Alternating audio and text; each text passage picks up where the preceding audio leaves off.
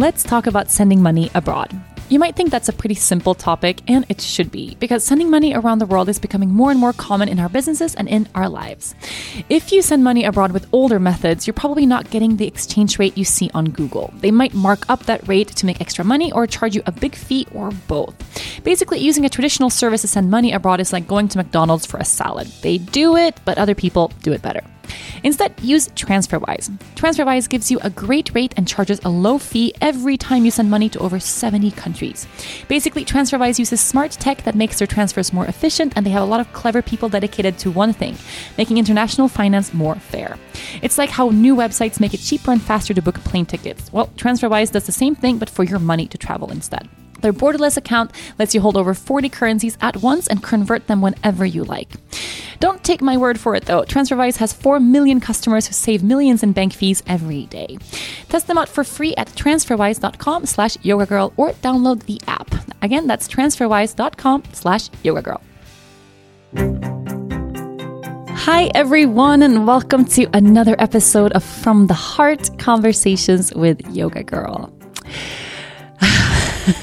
I don't know why my instinct is just to laugh right now. I'm just sitting here smiling, thinking about the fact that another week, another podcast. Sometimes I think about the podcast I recorded in the previous week, and I feel a little bit of pressure to provide an update in terms of how things have evolved or how I'm doing or changes and decisions I've made. Am I following through?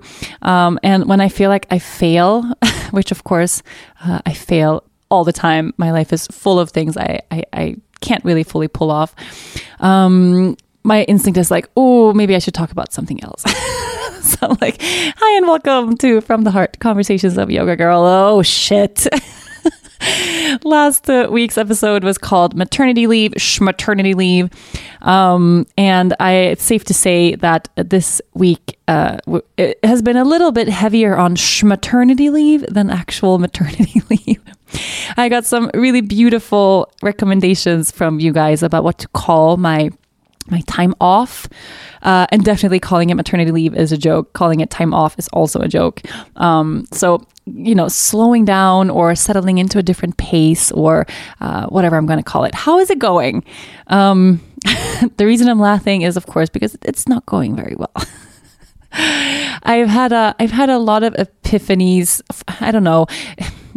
I feel like maybe I look for epiphanies and everything. I'm one of those people, I look for signs in everything around me all the time. Anything that happens, I'm like, oh my God, it's a sign.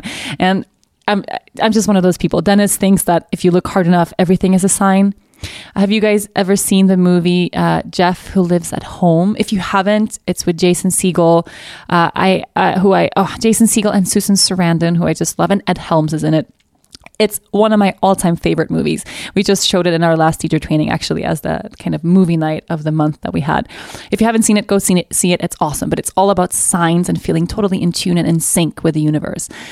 And in that movie, Jeff Who Lives at Home, he sees signs everywhere in everything. And Dennis sometimes laughs at me, like, really, like, if you're one of those people, like, you have to just start judging everything. If everything is a sign and you have to live your whole life that way, letting the universe completely guide you, there's always going to be a point where you receive contradicting messages.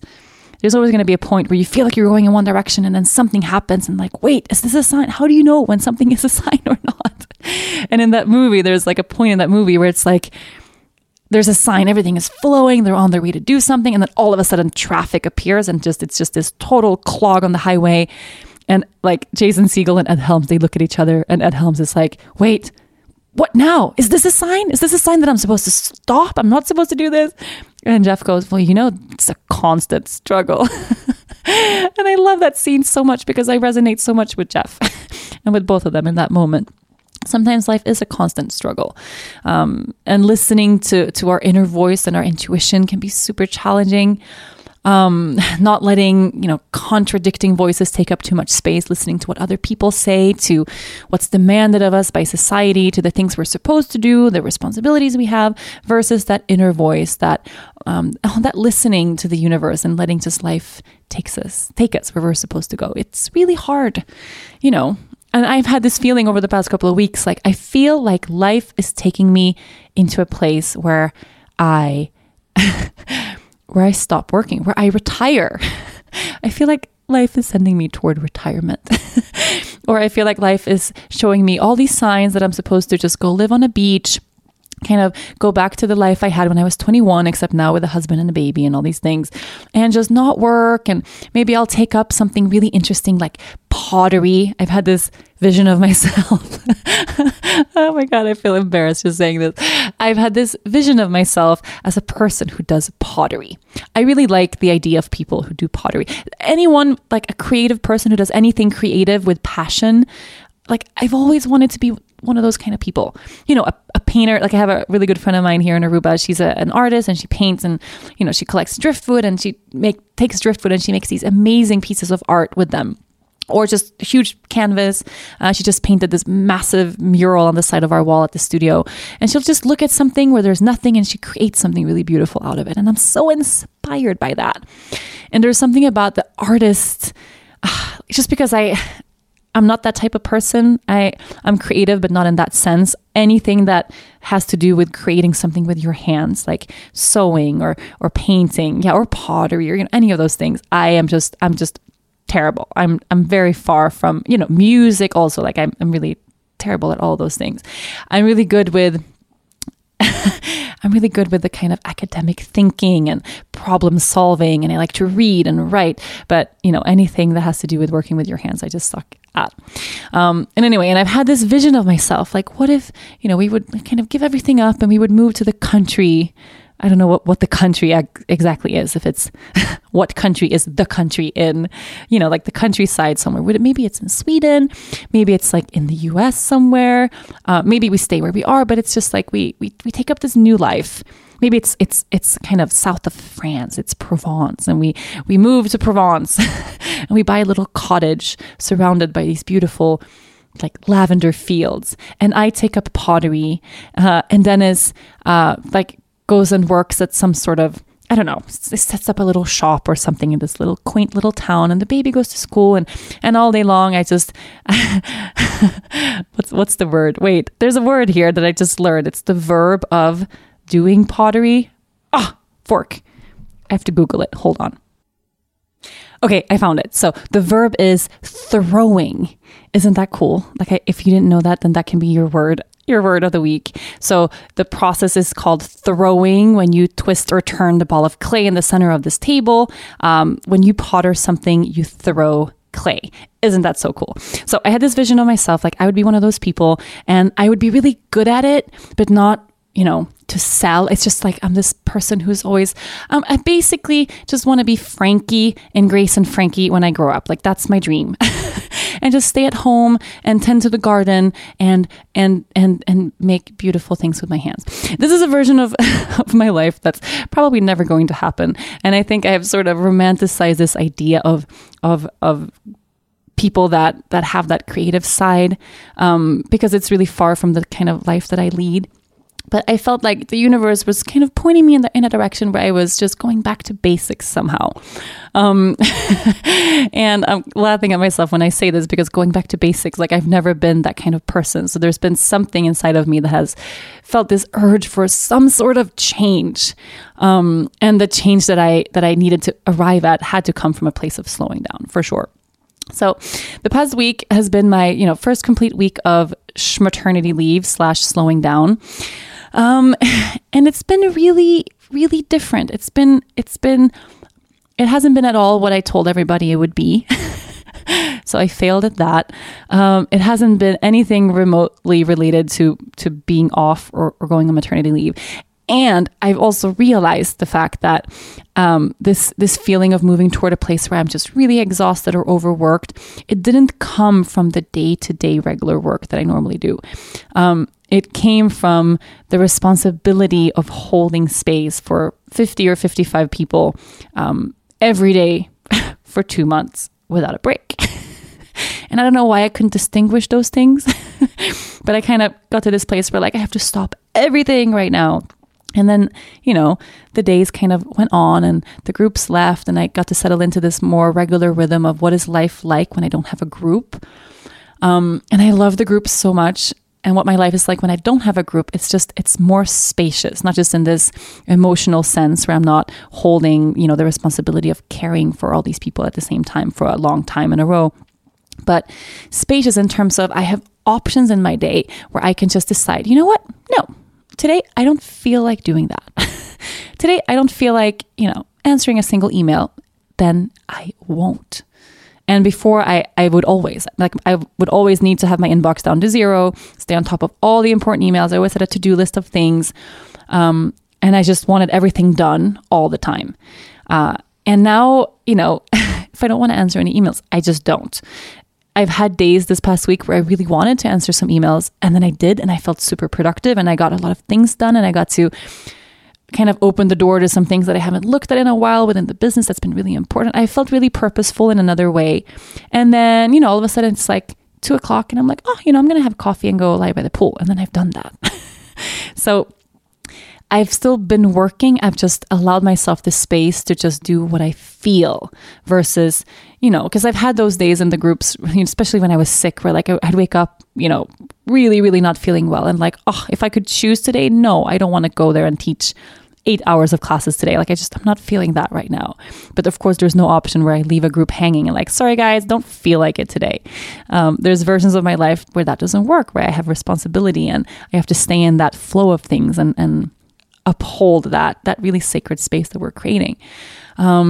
So I think the pressure of not being able to choose when something has been struggling throughout the program season, that's been really heavy for me.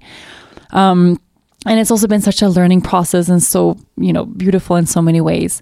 And that kind of notion of, okay, well, what would life look like if I just slow down a lot? It actually hasn't been so much about like keeping my phone turned off all day or, not touching anything with a 10-foot pole that's related to work or not taking a single meeting. It's been for me just the freedom to completely wake up every morning and just decide for myself. So this past week, I've had some meetings and some things. Some of them I've canceled. And it's been fine. It's been totally okay. It hasn't been an emergency, end of the world. And the people within the company, of course, understand. And, not a big thing. I was a guest on another podcast, on Jay Brown's podcast, which was a really, really fun conversation. Super fun guy. I'll let you guys know when that podcast is out. We talked about social media and yoga and that struggle in all the sense of business. And also, what does it mean right now for people trying to make a living out of Instagram through yoga and this strange kind of yoga space, which was really just enlightening for me to talk about that for a while. So I've worked, I've got a lot of stuff done this week, I feel, but not in that sense of like, I still feel like I gave myself so much space. And in that podcast that I was a guest on, he spoke a little bit about, learning to find work-life balance. We talked about that a bit, and that it has to be more about subtracting things from your life. So versus this idea that we all have that we have to add and add and add and, do more and work more and do better and always improve. And we're always adding. And after a while, of course, we can't keep up that kind of pace. And that it's more about subtracting things. So what can I remove? What can I let go of? What can I step away from? Where can I create space? And it wasn't until after our conversation and I was really sitting with that, like, this idea of subtracting things so that, it makes sense. Of course, you take things away and then space opens up. And with that space, you relax or you wind down or, you do nothing. For me, it doesn't work that way at all, like at all. And I had that experience just this week where like, okay, I'm going to have this whole day totally and do nothing. That's my day today. I'm going to, drop the baby off at daycare and then do nothing. So turn my phone off, turn the computer off, all devices are off. So like, and then I would sit there, and I would have like my coffee and I'd roll out my mat and I'd practice. And, an hour later, like I'm done with that. And then I would sit there and I would feel this surmounting pressure from inside of myself of like, okay, do nothing, relax, rest, chill out, do nothing, do less. And it's really hard, you guys. It's super hard. It's really hard for me to do nothing. And then what would I do? Well, I would find things to do instead. So like I would look around and I would sit and like, have an hour of like coffee and yoga and something chill. And then I get really bored. And then I feel like, okay, well, I want to do something. Not just that I have to do something, but I want to do something. And I look around, I'm like, oh my God, I have to water all the plants. And then I water all the plants. And then that takes 30 minutes and then that's done. And I'm like, oh man, what now? Okay, I can clean the house. Wait, I can reorganize the library, all of our books. And I just, see these things that I can do. And then I would just do them. And as I'm doing them, like I'm reorganizing all these things, I feel kind of guilty because I'm supposed to do nothing. This idea of like, stop. So as I'm doing them, I'm not really enjoying the moment as much as I would have if I just let myself do the thing I want to do, right? And then what kind of struck me after this week is for me to make space and feel really good about slowing down, it's not about subtracting. Because if I subtract too much, I have the type of brain that just doesn't know what to do with that kind of space. So for me in my life, what I have to do to really wind down is I have to add things, but I have to add these really specific kind of scheduled, pleasurable things in my life. Like yesterday, I had a friend come over with her 2 kids. They spent the whole afternoon here. So like from 1 p.m. all day long, all we did was chill by the pool and eat fruits and, watch the babies play and talk shit and, do nothing. And for the whole day, like I had not a single urge to check my phone, not a single urge to call anybody to, what's going on here or, not this feeling of, oh, I have to do something. It was just a really, really, really relaxing day for me. One of the most relaxing days that I've had. And it wasn't because I subtracted everything, but because I added something that was providing me space with that specific action, that interaction with friends and with the kids. Other ways, that I would add something, like I would have to I'm adding in a yoga class here, which I know for me is a way to create space, but it's not so much about taking things away, but adding purposeful ways for me to just be totally immersed in whatever I'm doing. So it could be something as simple as I'm going to organize my whole closet today, which for some people could sound like this tedious chore and that's not being off and that's not slowing down and you're doing again. Yeah, but for me, that kind of doing, if I do it for the right reasons and I can be really present in it, it's super relaxing to me.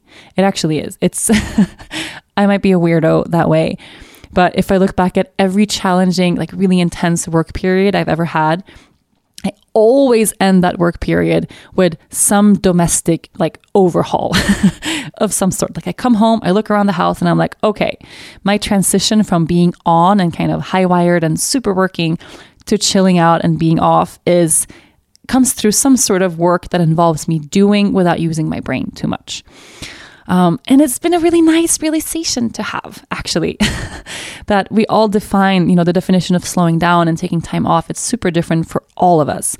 And if I have to have this idea that to be off, I have to do nothing and subtract everything from my life, it's just going to stress me out and put this pressure on me. And my brain just doesn't work really well with that. So instead, how can I add things that are non-work related? Right? Non-technology related, non-phone related, non-meeting related, non-group related, just non-work related things that I can add to my day, but where I'm just present with something that's really simple, like cleaning the house, like mopping the floors, like organizing my closet, like watering all the plants, like, doing errands or whatever, stuff that I normally don't have time to do. It's been super awesome. I swear. I'm sure a lot of you guys are going to think I'm super weird when I say it's been super awesome to organize my closet.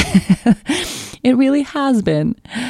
And I know astrologically right now we're coming out of this retrograde that's been really challenging. And I'm not, the astrology expert. I'm just taking what my friends tell me. There was a new moon pretty recently that was really related to clearing things out. And I've had that urge. And for everything that I can kind of purge a little bit, I feel more spacious. I really do.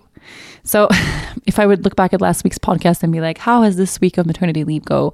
I'm sure you guys would all agree that I haven't been on maternity leave, but it's been really nice to have that kind of basic routine and the space to choose what I want to do.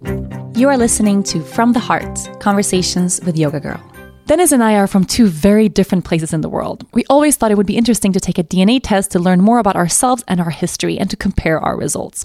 So we finally took action and made this happen. Soon we're going to receive our results from 23andMe.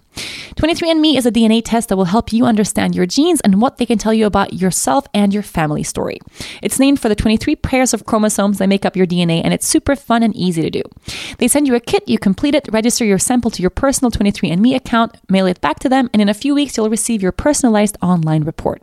You can learn amazing things like where your family came from, how your genes play a role in your wellness, appearance, muscle composition, sleep patterns, taste preferences, and more.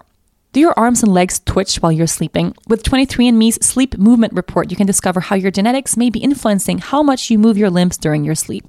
Or did you know that many people have a cilantro taste aversion? This comes from a specific genetic marker that makes cilantro taste soapy to certain people. Are you one of them? The holidays are fast approaching, and the 23andMe DNA kit is the perfect gift for everyone you love. There's never been a better way to give the gift of genetic discovery to your parents, your siblings, your aunts, grandparents, and everyone else on the list. It's the one gift you can buy the entire family that will be unique for each loved one. Now through December 25th, get 30% off of any 23andMe kit. Order your DNA kit at 23andme.com/yogagirl. That's the number 23andme.com/yogagirl. Again, 23andme.com/yogagirl. The world is changing now more than ever. We all need more than one source of income, but not everyone wants to quit their jobs and become a startup founder. That's what Side Hustle School is all about. It's a short daily podcast 7 days a week that tells stories of ordinary people making extra money without quitting their jobs. The host, Chris Guillebeau, also has an intriguing new book out there this month called The Money Tree. It's an engaging story of how you have the power to create your own financial destiny, something that's especially important in this time of uncertainty. Get your copy of The Money Tree today from any bookstore or online retailer. Learn more at moneytreebook.com and listen to Side Hustle School wherever you get your podcasts. We have this little routine going now, which is kind of awesome for someone that doesn't get a lot of routine. I love this routine that we have going in the family where the baby wakes up around 7:30. She has this thing where she does now where she'll stay in bed for an hour awake and just sing to herself. Like she just lies there. And I'm like, I don't know if I should I pick her up or not? She's so content. She's just chilling. So some days we let her stay in bed until 8. But, and we have breakfast together and we light candles and we have this like really sweet, pretty, an hour in the morning. And then Dennis gets ready and he takes her to daycare and then the house is empty and I'm here alone. I never get that kind of space. And then I've had that choice to okay, what am I doing with my morning today? If I want to spend 2 hours doing yoga, I can do that. If I want to spend 2 hours immersing myself in work, and I have this to-do list that's somewhere, and I can get it done today or I can get it done tomorrow or next week. It's all cool. I don't feel that pressure to do. So I got a really interesting email yesterday. Actually, I can't remember what her name was, but this Swedish girl who wrote me about from having listened to last week's podcast about her own urge to return to this sort of primal being inside of herself where none of this bullshit stuff that we think is really important, where none of it matters. Right. So, and I think that sensation, I resonate with that so much. And that's the epiphany or the learning that I'm leaning toward so much. And the signs that I feel all around are kind of guiding me toward that place, but then something pulls me back, like fear will pull me back, or it's part of I stopped shaving my legs for a while and it was so freeing. And the practice of not shaving your legs, it's not just, someone told me so you can just laser your legs. You can just wax if you don't shave. I'm like, no, the practice of me not wanting to shave my legs is I just want to accept myself fully the way I am, in this primal sense with, what if we just didn't give a fuck anymore in a really genuine way? And I can sense that side of myself, that there's this wild woman inside of me that doesn't give a shit about what other people think, even remotely, even at all, where I can be all out Chewbacca and go to the beach and not care. Right? There's this side of myself that knows that it doesn't matter if I work or not. As long as I can put food on the table for the kid, the kid. Sorry, I almost said the kids. There's only one kid. I'm not pregnant. Please don't take that as something. I swear to you guys, to God, I'm not pregnant. But put food on the table for the family. I don't have to be someone. I don't have to become someone. I don't have to improve in any way or conform to this idea of what everyone else thinks that Rachel should be like. And just saying that out loud feels really nice. And I'm trying to, I said that last week that I feel like I'm on the cusp of this big realization, and I can sense, it's like I can taste something there, and I know it's going to come with some sort of change. And when that girl wrote me that email about the primal being, I resonate with it so much, because what would my life look like if I fully let that wild woman inside blossom all the way, like 100% all the way? I think there's a lot of things that I would do differently, to be honest. I mean, I think I have this side of myself that cares a lot about what people think. I mean, you guys know that already. This part of myself that really wants to please everybody. I want everybody to be happy all the time. I want everyone to be whole and safe, and I want to save everyone. And, and then this side of myself that's really insecure about certain things. And sometimes I find that I had this happen the other day. We were going out to eat, and for no reason, like I swear, like I was really meditating on it later. I couldn't find the trigger, but we were going out to eat, and we haven't been out and done anything in a while. And I put something on, and it's this kind of dress that I really like. And then we were on our way out, and I'm like, oh my God, I can't wear this. Like this dress, like it's just, no, not to this place where we're going, this place. Like it's just not going to be a good fit. Okay. I'm like, wait, I'm just going to change real quick. And then I change to something else. And then I look at myself in the mirror, and I'm like, what? No, I can't wear that. I think I changed clothes like 10 times. And it wasn't like we were going to an event. It wasn't like we were going to some big do, it was just going out to eat. But I got in my head about that whatever I was in, or the space I was in, or the way I looked in that moment just wasn't good enough. And then I couldn't get out of that space. So whatever I tried on just wasn't good enough. I don't know if you guys know that feeling, but I haven't really had a thing like that for a really long time, where I try something on and then try something else on. It doesn't feel right. Like I haven't had that feeling in a while. And it was really, first of all, it's a really frustrating feeling. And I know that when I'm in a really good space, I can put a garbage bag over my head, or like cut a hole in it and then go outside, and I'll feel super sexy. If I'm in a really good space, I'll open my closet and I'm like in awe of all the beautiful things I own, and wow, and I look great in everything. It's an inner thing. It has nothing to do with what that external, whatever dress or outfit that you're trying to put on. But I just couldn't snap out of that space. And it was like, for every outfit I changed, the more I dug myself in the hole of, I'm not pretty enough, or I'm not good enough. I look really fat in this, or like, oh wait, my hair, like I should have washed it, or all of these, these things going round and round and round in my mind. And afterwards, because I came home to this mess of a closet, in the end, of course, I went back to the original thing that I put on 20 minutes earlier, and we went out, and that was it. And, and then I came back to this mess, like my whole bedroom was a mess full of clothes. And I was like, what was that? It was like this tornado just overtook me of like, nope, not good enough in whatever you put on today, not good enough. And I couldn't pinpoint the trigger of what brought me into that space. So a part of me is wondering if there's this division inside of myself, where I have this primal wild woman who just knows, like she's this totally wise, super aligned, badass warrior of a woman who just doesn't take any shit from anybody, but she's also super compassionate and kind. She knows what she wants. She doesn't second guess or doubt herself. She knows that if anybody doesn't like what she says, it's their business, not hers, right? She has so much confidence. And then there's this other side of myself that I feel like is this side that's really easily swayed by what goes on around her. This version where the side of me that sometimes scrolls through Instagram and starts thinking like, oh wait, I'm not doing well enough in this space. I have to change something. Or wait, like, oh, I should really like lose some weight here. Or wait, I should, this kind of side of myself that's really, really easily swayed into a space where nothing feels like it's good enough. And I know that side of myself, it's not who I truly am. Like I think this primal woman, it's who I am at my core, with a little bit of sophistication that has come from growing up in the society that we're in. But I would love it if I could figure out the switch between the two.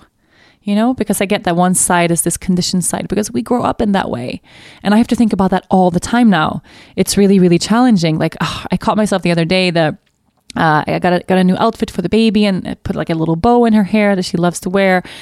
And then I'm like, oh my God, you're so pretty. Like, let's go look in the mirror. And then we went to the mirror and she looks at herself and like, she's smiling and she's like touching her little bow. And I'm like, oh my God, you're so gorgeous. You're the most beautiful girl in all of the land. And then I catch myself and I'm like, whoa, like this is not something that I want to emphasize in her life. Right. And it, of course, it doesn't come from a negative place. Like, I just think she's the most beautiful baby of all time. And sometimes I put something super cute on her and I'm like, oh my God, let's go look in the mirror. But if I continue making a big deal of the fact that her exterior is really important, or that she's super pretty when she puts on these specific things, and I don't do that when she's, in just her diaper or whatever, already now, and I'm putting a pattern there for her. Isn't that super sketchy? Like, to me, it's just, I don't know. Like, imagine if I did that every day. Like, whenever she would put on something really girly, or a dress, or whenever she has a bow in her hair, or whenever we've done something that's about, the exterior, that we ran over to the mirror and we admire ourselves and, oh my God, we made ourselves so pretty right now. And then never doing that in that regular sense when she's in her PJs or just in her diaper or whatever, or just emphasizing that idea of like, look at that reflection of yourself and you're so validated right now. And I caught myself doing that. And of course, it's not like we're terrible parents if we tell our babies that they're cute and we bring them to the mirror to look at themselves. But I can sense what would happen, or what sort of patterns I would begin to set in her just through that upbringing of having that, because I had that. Right. And it's not like it comes with a bad intention or anything, but I grew up that way. I really did. My whole life since I was little, I always used to hear like, oh, she's such a beautiful girl. You're such a beautiful girl. And I heard that since I was really little. I can remember like 6, 7, 8 years old. I was the really beautiful girl, and oh my God. And I had this long hair, and everybody said I was so beautiful in my long hair. And when I wore that outfit, or I did that, and I think when I became a teenager really early, I realized, or I understood that it's really important, right? It's super important how I look. It's important that I keep that beauty going all the time, because I had so much validation from it my whole life. Being beautiful is a really important thing, right? Because people always told me that. Looking beautiful is really important. My mom, she struggled with eating disorders almost her whole life. Was bulimic when she was pregnant with me all the way up until then.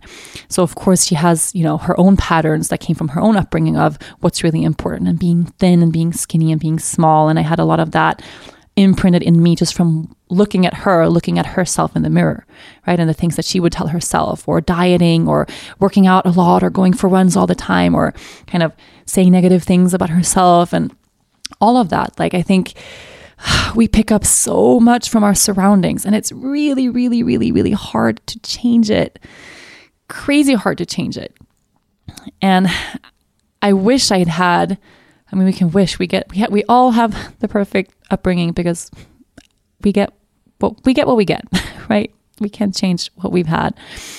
But I wonder, like, would I have had as challenging, the most challenging time, or one of the most challenging times of my life was, of course, my teenage years. And a lot of it came with this immense feeling of not being worthy, right? Of not being good enough. I always felt like I was really fat. I always felt like everyone else was more beautiful than me. I felt this big pressure to uphold this idea of being super beautiful all the time, and put on a ton of makeup. And I was 12 the first time I padded my bra. And pretended I had boobs when I didn't have boobs. And I had that just from such a young age, just this, it's so important to look beautiful. It's so important to look beautiful according to these standards. And now, not that I did that with my baby, I don't want to exaggerate just that moment, but I can see how that conditioning inside of myself is going to automatically transfer in my behavior around and toward my daughter if I'm not super, super conscious about that. You are listening to From the Heart, Conversations with Yoga Girl. Dennis proposed to me in Hawaii, and the next year we were married in a castle in Sweden with an aisle made of white sand like our home beaches in Aruba. The best weddings nail all the little details, and for help putting all of your details together, I recommend you check out Zola. Zola is the wedding company that will do anything for love. They reinvented the wedding planning and registry experience to make the happiest moments in couples' lives even happier. With your dream wedding registry, affordable save the dates and invitations, and easy-to-use planning tools, Zola lets you conveniently manage everything from A to Z online in one place. It makes such a difference. Over 500,000 happy couples can attest to it. Start by creating your free wedding website. There are over 100 beautiful website designs to choose from that fit any style and every type of wedding. Add in cute photos, stories about how you met, travel and accommodation information, and anything else you want to truly personalize your very own wedding website. Then add your Zola registry. Guests can get all the details they need for your big day and even buy your wedding gift in one beautiful and convenient place. There are over 500 top brands that can be found, and Zola has thought of it all. Price-pointed gifts means there's something for every guest to buy, and of course, they offer free shipping and returns, price matching, and more. There's a little added bonus too. You can get 20% off of the remaining gifts on your registry starting right after your big day. It's all in the name of love. Use Zola for your big day. To start your free wedding website and also get $50 off of your registry on Zola, go to zola.com/yogagirl. That's zola.com/yogagirl to start your free wedding website and receive $50 off of your registry on Zola. Zola, ZOLA.com/yogagirl. And imagine if, not just if I had that validation from creating things, maybe, doing well in school or creating things or, it's more things that have more to do with our intelligence. And I was always really smart growing up too, but I never sensed that I got the same validation from being smart as I did being beautiful. So it became more important to me to be really beautiful than it did to continue studying or to continue developing that sense of intelligence or knowing. So if I had to choose, I would skip school and go shopping or shoplifting. Like I did that in my teen years all the time. But then there's a whole other level to that. What about feeling validated just because we are, right? Not having to do anything to be worthy of confirmation, of validation, and of love. Not having to, to look like something special or be beautiful, but also not have to succeed at anything, not have to be smart, not have to get all A's, not have to do well. What if we could have that validation just for being who we already are, just for being exactly the way we are in this moment? And how can I instill that in my daughter that, yeah, of course, like I want her to do well in school and to pursue her dreams and to work hard and all of these things. But I want her to grow up with a sense of total security and trust and knowing that she's worthy no matter what, like this foundation of worthiness that's there. And then to be able to take that anywhere she goes and not feel less worthy or more worthy because of how she looks or how she excels or how she does and the things that she, accomplishes. It's a really, really, really, really challenging thing to even talk about. Parenting, man. Like, what is there a guidebook?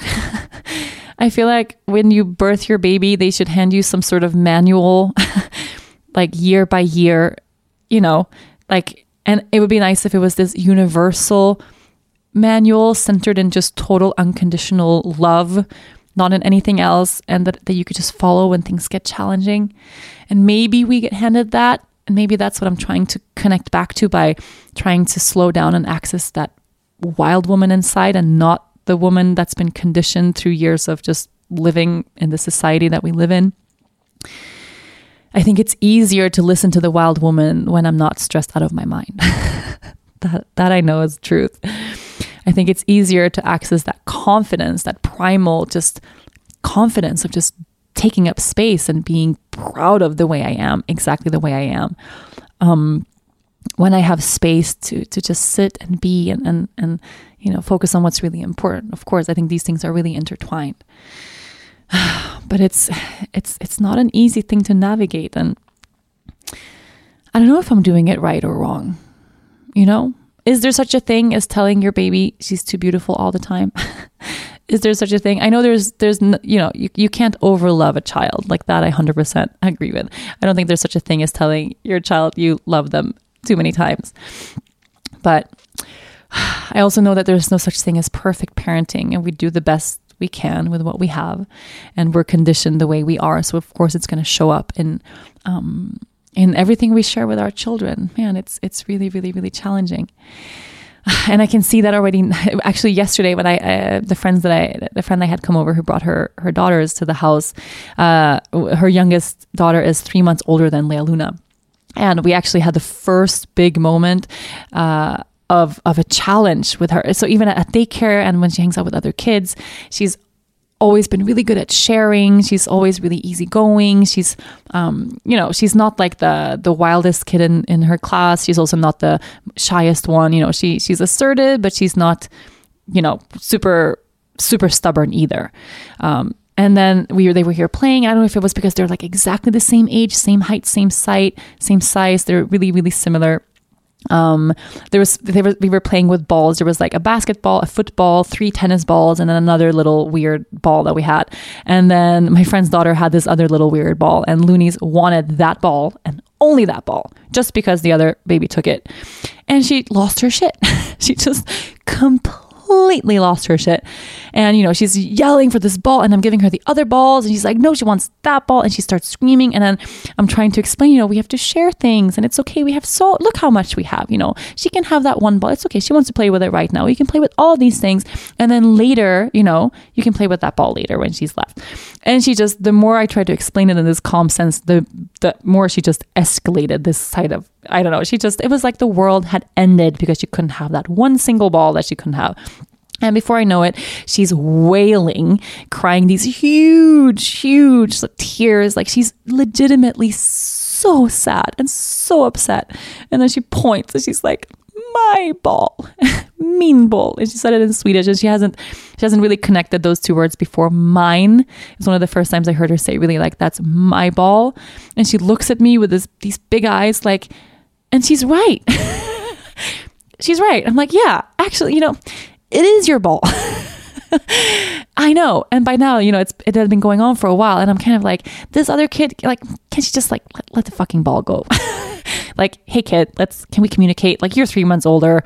You can see there's like a situation here now. Like, how about you play with this other ball and let Leah have this ball? We share a little bit back and forth. Like, come on, like work with me here. And this other kid is just like, fuck you. It's my ball now. I'm taking this ball home. And it became this whole drama. And Luna's looking at me. She's like, but mom, like, and I didn't know what to do. And I know this is, the first of probably what's going to be many, many, many moments of the same where, she's entering an age where sharing gets really hard and all of that. And I'm going to have to learn how to navigate it. But I just didn't know what to do because I was like, hey, honestly, yeah, kind of after a while I was like, I think it's your ball. But, I don't think it's cool by me if I snatch this ball out of this other kid's hand right now. So we're just going to have to sit here and be upset about it together. So we just sat down and I let her cry, and, eventually she got distracted and, we did something else and it was all cool. But it was really one of those moments where, whoa, like, I don't know what to do right now. It's like this whole thing. And she's not even 2 years old, right? She's not even 2 years old. And some of the things that I felt really good about and how we're raising her so far. I mean, she plays with cars. She loves trucks and buses. And her favorite thing right now is airplanes. And yeah, she also has a doll. And, she puts on dress. If she gets to choose, like she has this dress that she likes, and she likes to put bows in her hair. So she has this girly side, and then things that have traditionally been like, boys play with this and girls play with that. I'm keeping everything super neutral. So whatever she gravitates towards, that we play with, and everything is cool and chill. And at her daycare, it's not like that. And at her daycare, they have this, I mean, everybody's kind of old school, but they have the definite boys area where like all the cars and monster trucks and trains and the stuff is like all over there, and this big carpet that's like with car stuff. And then they have this corner where they have all the dolls, and there's like this little kitchen corner where they pretend bake and all this stuff. And I don't know, I don't think the teachers push them in certain directions, but like all the girls are playing over there by the baking stuff. And then I see like Lea Luna playing over there with the cars and all the boys. So at one point I had to talk to Dennis. I'm like, hey, how open is the daycare, you think, to the idea of being more gender neutral, of not having to be pushed in this box of girls do this and boys do that, or girls, are pretty and princesses and play with dolls, and bake and cook, right? And boys, you're playing with your cars and you're out doing stuff, or out on the playground, being crazy or whatever. And he's like, honestly, like, I really don't know. I don't know if that's a conversation you want to have over there. She's only there a couple of hours a day. It's not that big a deal. Maybe you don't have to, like, he's always concerned that I'm opening this can of worms with people everywhere we go. But still, like, I've already, at this young age, she's not even 2 years old, 4 hours a day she's at daycare. I mean, just 3 to 5 days a week, depending on the week, 4 hours a day. Like, it's not a lot of time, but it is a lot of time. She takes really long naps. She naps 2 to 3 hours a day. She's awake like 7 to 7. So think about that. She's awake 7 to 7. She naps 2 to 3 hours. That's already 9 hours, like, I don't know, 9 or 10 hours left. And then she has 4 hours that she's at daycare. Like, that leaves like 5 hours that I have to imprint my own with her in a week. And what if at daycare, they're super intense? I don't know if that's the case. And we love her daycares. If anyone from daycare is listening, we totally love you. Sometimes I feel like people can, don't think I'm speaking poorly of them, because I'm totally not. But there are these ingrained structures in our society, and we see them way more here in Aruba, being a Caribbean island, than we do in Sweden, for instance, which is, I think, one of the more gender neutral countries in the world, or one of the more equal countries in the world, at least. What if they are super intense about that there when I'm not around? Like, I don't know the stories that they tell, and I know that's going to be the case for her the rest of her life. She's going to have to go to school, she's going to have babysitters, she's going to have other people influencing her, right? And eventually she's going to have TV and magazines, and maybe eventually she'll have like some version of whatever social media will look like in 15 years, or it's not just going to be me, right, who decides. There's going to be this point where I can only do so much for her. And whatever I can control now in terms of the types of things I want her to be exposed to, I really want to make sure that that's good shit. And I know we all feel that way about our children. And I don't want her to, already at 2 years old, gravitate toward the fake kitchen and the dolls, because she's pushed it. Maybe she wants to organically totally go there, and that's in her heart and soul, sure. But since that's not really what society tells us, right? And I don't want her to grow up thinking that it's super important to be beautiful, like validation lies in being beautiful. Of course, I want her to feel beautiful, because she is, the way all children are beautiful, the way we're all beautiful, the way we all have this inherent beauty inside of ourselves. That being kind is a really beautiful quality to have, to live with your heart, right here, but not this idea that you have to look a specific way, or that it's important, that exterior side. You are listening to From the Heart, Conversations with Yoga Girl. Things are a little switched up in my family right now. I'm taking a little bit of time off to stay home with the baby while Dennis is back to work full-time at Island Yoga. On the first day he was gone, I realized there's no one at home to make my morning cup of coffee anymore. So I've been making my own with the help of Four Sigmatic mushroom coffee. Four Sigmatic brews contain powerful antioxidants, immune boosters, superfoods, and of course, we can't forget mushrooms. The blends create a surprisingly delicious super drink with really great health benefits too. You can stay focused on the present moment while keeping your health on track for days to come. Compared to your average brew, Four Sigmatic is less acidic and won't give you the jitters. Plus, it boosts brain activity, decreases stress, and improves your memory, concentration, and alertness to power you through all the days, whether you're in an office or at home with your little ones. You will find only the highest quality of mushrooms, superfoods, and other ingredients in Four Sigmatic blends. They make sure their recipes are free from pesticides, mycotoxins, and other harmful chemicals. Luckily, since I'm on my own now, the coffee is so easy to make. Just rip open the bag and mix with hot water or nut milk. I even like adding the package to my favorite smoothie in the morning. Four Sigmatic offers everything from mushroom, coffees, elixirs, hot cacaos, and matchas. And I'm loving the matchas right now. They contain ingredients with powerful doses of lion's mane mushroom and ginger, my favorite. It's a matcha made in heaven. Try it for yourself and find what you love best. Right now, when you head to foursigmatic.com/yogagirl, you'll get 15% off of your entire order. That's 15% off of any order placed on Four Sigmatic's website, but you have to use my special URL, foursigmatic.com/yogagirl. That's spelled foursigmatic.com/yogagirl.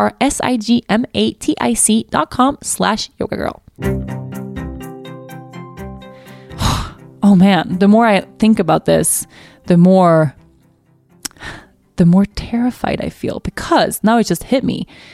She sees me shaving my legs all the time. So if I got to choose what kind of woman or teenager or young woman would I want her to grow into, the kind that feels like she has to shave her legs because society tells her, or the kind that doesn't give a shit. The kind that doesn't give a shit. Obviously, I wanted to grow into that way. But if she grows up watching me shave my legs reluctantly, because I fucking hate shaving my legs. I hate it. I hate it so much. Shaving my legs is my least favorite thing to do. I would rather take out the trash, and that's like my least favorite chore, than shave my legs. I hate it. I hate it. I hate it. I hate it. I hate it. I do. I know I've spoken about this on the podcast and also on Instagram story before. I hate it so much. And the reason, and I'm not one of those Swedish blonde people who just have like scarce little blonde hair on my legs. Like I have friends who are like, yeah, but I stopped shaving my legs and I feel so free now. And I look at their legs and I'm like, you have the leg of like a 5-year-old child. Like, fuck you. Doesn't count if you have like blonde little hairs like I have.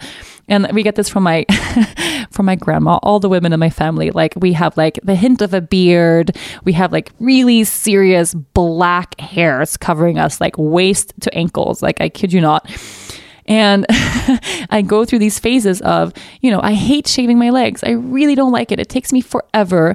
And I have to do it every day or every other day. It's not like once a week I hunker down in the shower and I shave. It's like I have to shave every other day. That's what it is.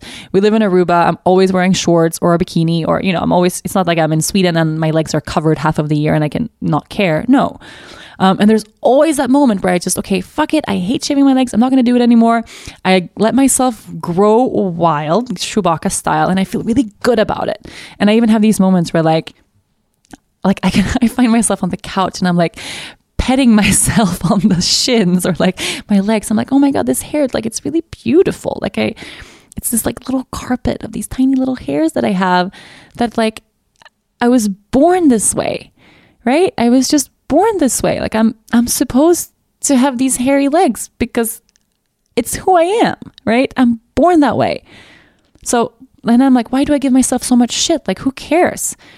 And then I feel really good about it. Like my wild woman is like, you go girl. Like, yes. Don't do anything that doesn't bring you joy. If shaving your leg brings you joy, keep shaving your legs. I'm not judging anybody here. Keep shaving your legs. But if it doesn't, and it's this strenuous thing or this burden or this thing that you hate that you do because of, why keep doing it? Right?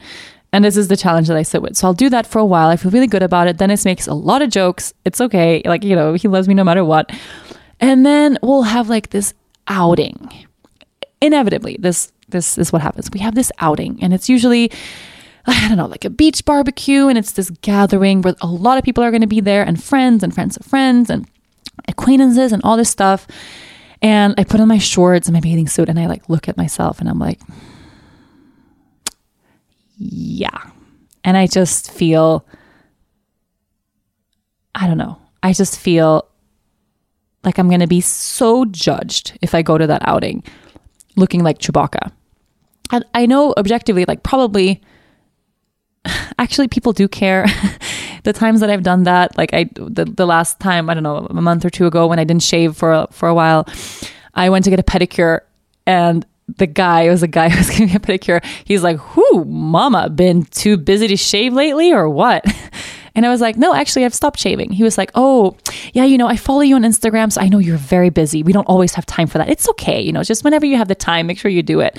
And I was like, actually, I've chosen to stop shaving by choice. I don't want to shave again. And he like gasped. He was like, and he put his hand to his mouth like, oh my God, what? And it became this whole conversation that we had at the salon about shaving and why do we do it and how do we he was like, well, I can give you a really good tip. So you can bleach your hair on your legs. They have special things that do it. You cover your legs with this and it can sting your skin a lot, but it bleaches it. And then you do that and then at least it's blonde. And I'm like, you're not getting my point. My point is to just accept myself for who I am, right? With everything that comes along with it, like 1,000%. So anything I would do, like, it's not like, oh, you don't like shaving? We'll go wax. No, waxing is like worse than shaving. It's not the point. That's not the point. The point is to embrace myself the way I am, not go through find loopholes to try to make my hair blonder or scarcer or whatever, just to be the way I am.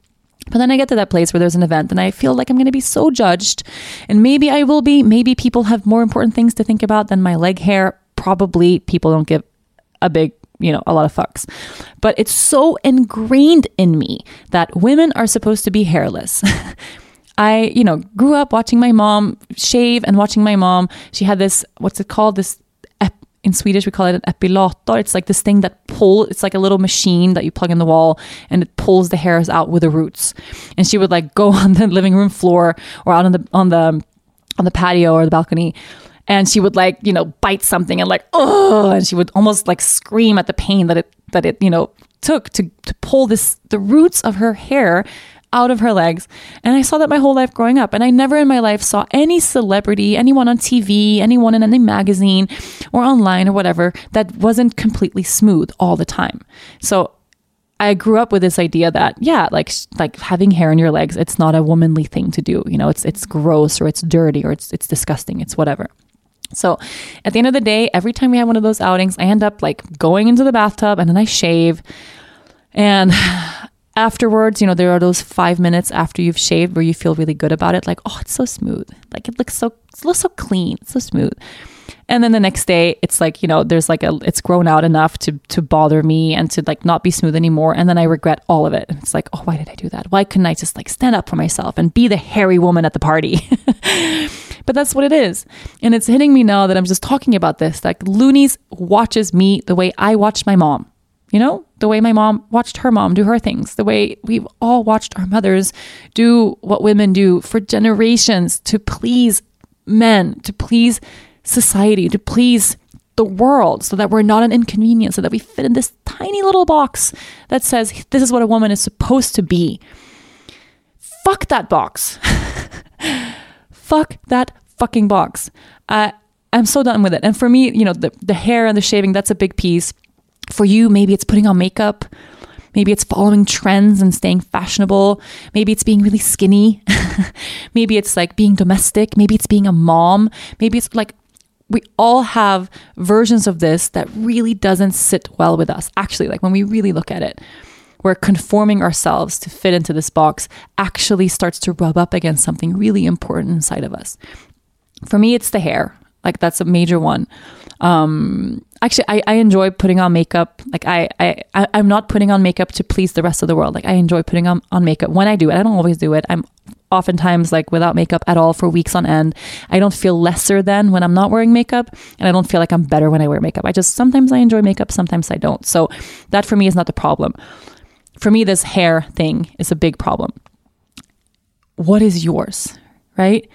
I think that's what I really want to get at here. Like what part of your life, or what have you conformed to, if it's something that you do every day, every week, every month, that you do to fit into this box or this idea of what we have to do because we're conditioned to do it, but it actually doesn't feel good to do it, right? It's actually rubbing up against something inside of you that says, this is bullshit. I hate shaving my fucking legs. It's a ginormous waste of time.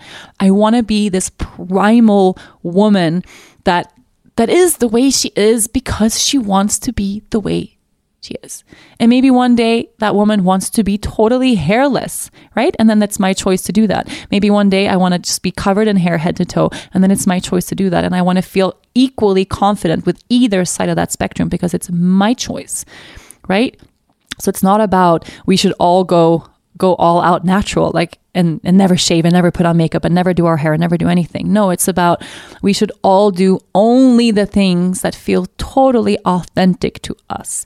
We should do the things that resonate with our inner voice. We should do the things that build us up, that bring us joy, that make us feel confident and here and whole and like we belong in this world truly. And anything that counters that separates us more, we need to cut that shit out. We all need to cut that shit out. At the very least, for the sake of our daughters, for the sake of our sons, so that they have more of a chance to grow up into a space where they feel totally, totally confident in knowing that they can be exactly the way they are and that they're equally worthy of love no matter what. And it's not just in what we tell them, it's what we tell ourselves, right? It's not just the things we tell them, you're beautiful. Yeah, but am I telling myself that? Because she's going to grow up seeing me talking to myself. She's going to grow up seeing me doing all of these things to myself.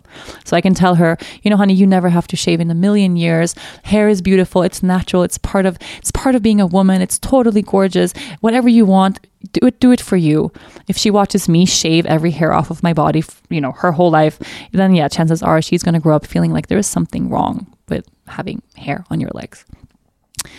And I don't want that for her. I don't want that for her. Wow, this podcast brought me some serious insight, man.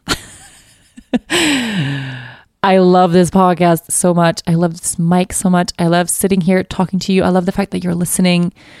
I love the fact that I get to arrive at these. I'm one step closer to this massive epiphany, you guys. This is touching it. I feel it really, like I'm grasping it right now.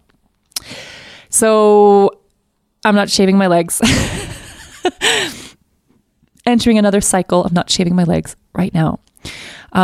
If you find something that resonates inside of you, something that you want to change, something that you want to remove, something that you want to add, and maybe you have to slow down a little bit, maternity leave, to arrive at that place where you can listen to what your inner wild woman says, or your inner wild man, if you're a man and you're listening. Find that one thing that really doesn't resonate with your being and change it. Tell me what it is. I really want to hear it. I want to hear what it is. I love having these conversations with you. Share it with me on Instagram. Talk to me. Write me a comment. Send me an email, direct message, anything. Just talk to me. Let's share this together. And if anyone wants to stop shaving their legs together with me, today's the day.